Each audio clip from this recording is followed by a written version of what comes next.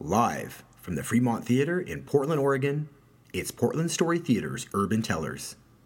May the narrative be with you. I was living in Geneva, Switzerland, and I had just finished my second time as working as a nanny. I had actually moved to Europe about a year and a half before that, working as a nanny in France. And this was the second time that I'd worked for a family and was just ready to kind of take another adventure and step out and explore a little bit more about who I was and what I could do. So I grew up in Gresham, which is a suburb of Portland, and it was kind of like a regular suburb. There was not a whole lot to do. My mom was pretty protective, and my stepdad was pretty controlling, and I had this sense of really wanting to kind of explore myself, but not really getting the chance to see different sides of myself. Like, it was almost like, for example, I rode my bike to school once and got in trouble for it because I wasn't supposed to do that. So I had this kind of feeling growing up that there was always something else out there. There was this big world out there that I had always wanted to see. And when I was 16, I had this feeling.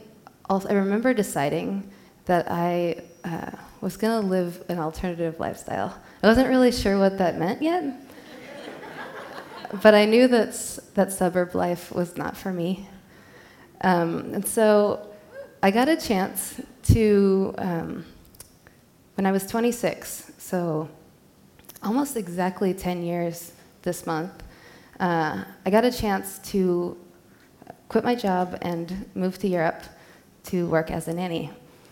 And that whole experience changed my life in the sense of really stepping out and leaving my suburb life behind. But it never really was a chance to kind of explore my identity. It was a lot of exploring different cultures, and it was a lot of different places. But I really still felt, even though I was in a new environment and a new country, I still felt like I hadn't really gotten a chance to step out and see what I could do. So after leaving the job, working as a nanny, the job just finished. And I was kind of just like, well, what else am I going to do? I'm in Europe. I should probably take advantage of this. There's so many other things to see. So I decided I was going to hitchhike from Switzerland to Italy.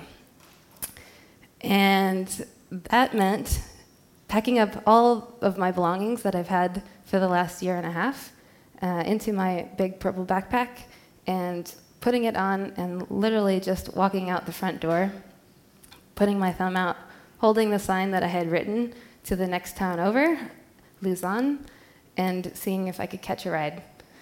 So I stuck my thumb out and I caught a ride pretty quickly, but unfortunately it was just to a very short distance, and I had to figure out the next situation pretty quickly.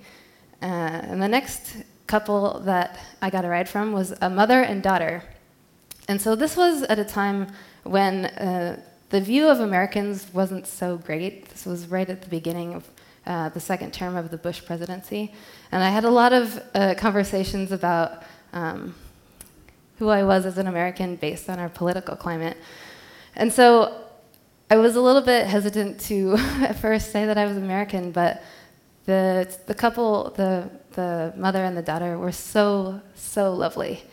I had learned enough French by then so I could communicate how much I really loved their city and that my favorite museum was in their hometown. And it really, it was a beautiful experience to be able to establish that kind of connection with complete strangers in such a short period of time.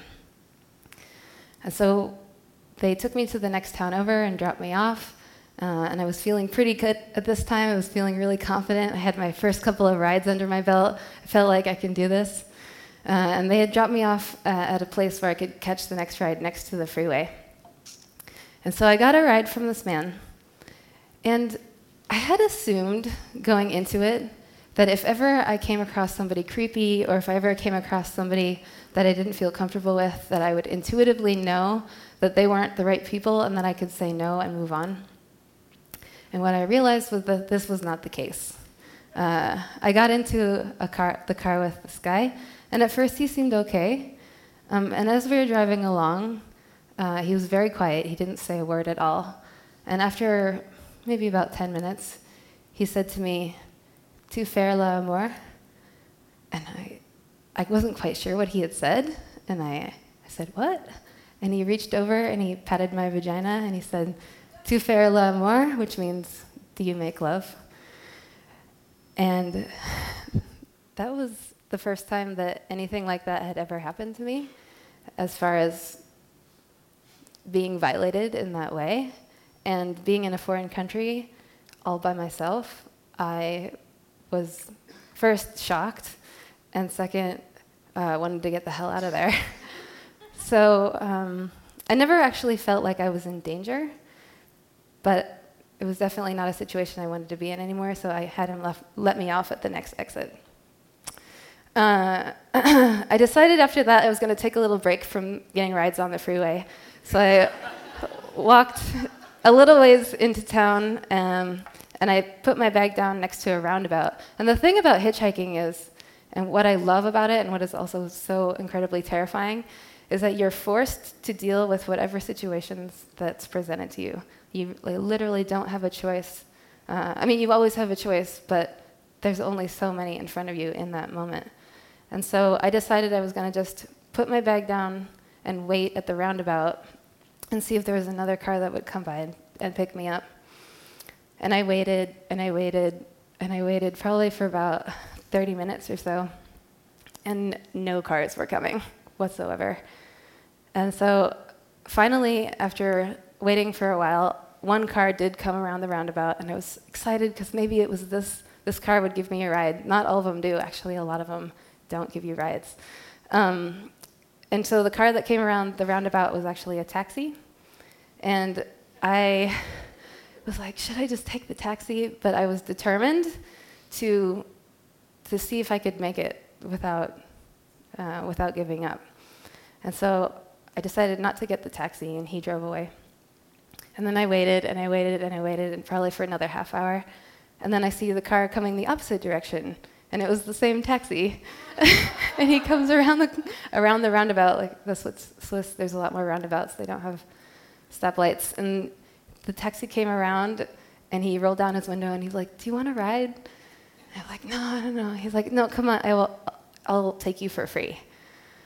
And I said, "Okay," because there wasn't a whole lot of other options at that moment. And I decided, even after this horrible last experience, to go ahead and trust him. And so I put my bag in the back. You'd think that being a taxi, I would just sit in the back, but I think because it was a hitchhiking experience, I decided to make that connection with the driver, because that's part of the experience, is to meet the most interesting people and to have that experience. And so I threw my bag in the back, and I went into the front, and he took me to the next town. And as we were driving to the next town, he started telling me all about his life, how his father was in the hospital and how he was having heart problems. And I didn't really say much. I just kind of sat there and listened. And as I got out of the taxi and grabbed my bag, he was so deeply appreciative of meeting me and having that connection that I also kind of felt honored in a way that he would be willing to tell me that much about his life to a perfect stranger. And so I continued on my travels into the evening and had to find a place to sleep that night. I got dropped off on this little tiny town that's a border between French-speaking Switzerland and German-speaking Switzerland. And this little tiny town, I could have probably gone into a hostel, but again, I decided, no, I'm gonna do this under my own power. So there was this lovely grassy field right next to the road, and I thought, perfect, I'll take out my sleeping bag and find a place to stay. And I found this little tiny tool shed that had dirty tools leaning up the side, and there was a bus seat that was perfect for a bed. And I slept there that night underneath the stars. And then the next morning, got up and made my way again. And by this time, I had pretty much made my way towards the Italian border. And I wasn't, one of the other things about hitchhiking too is that you're not really entirely sure where you're gonna end up. You have kind of a direction and an idea of where you wanna be, but sometimes just the way that the rides work out, you kind of end up in a different place. And I had ended up in a different place, and I was totally lost. I got out, and I had literally no idea how to find this other little town that I was going to next. And I ran into this Italian man. I was still in Switzerland, but he was Italian. And he didn't speak any English whatsoever, and I didn't speak any Italian. But I thought, well, I speak a little bit of French, so why don't I try and see if I can communicate with him. And luckily, he did speak enough French where he could point me in the direction of the next little town that I was going to that was right on the border of Switzerland and Italy.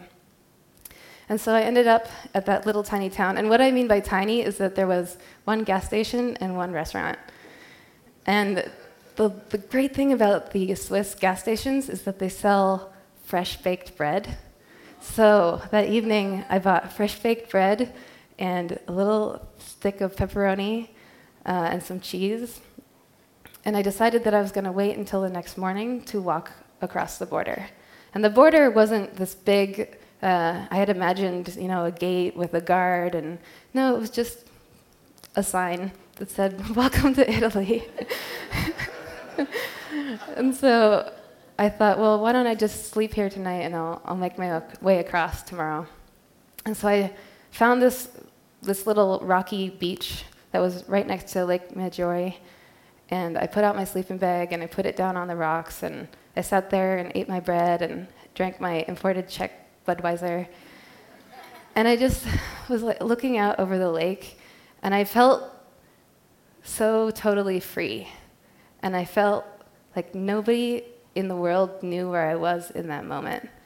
And I felt that I could do it, and I was resourceful, and that, I was free.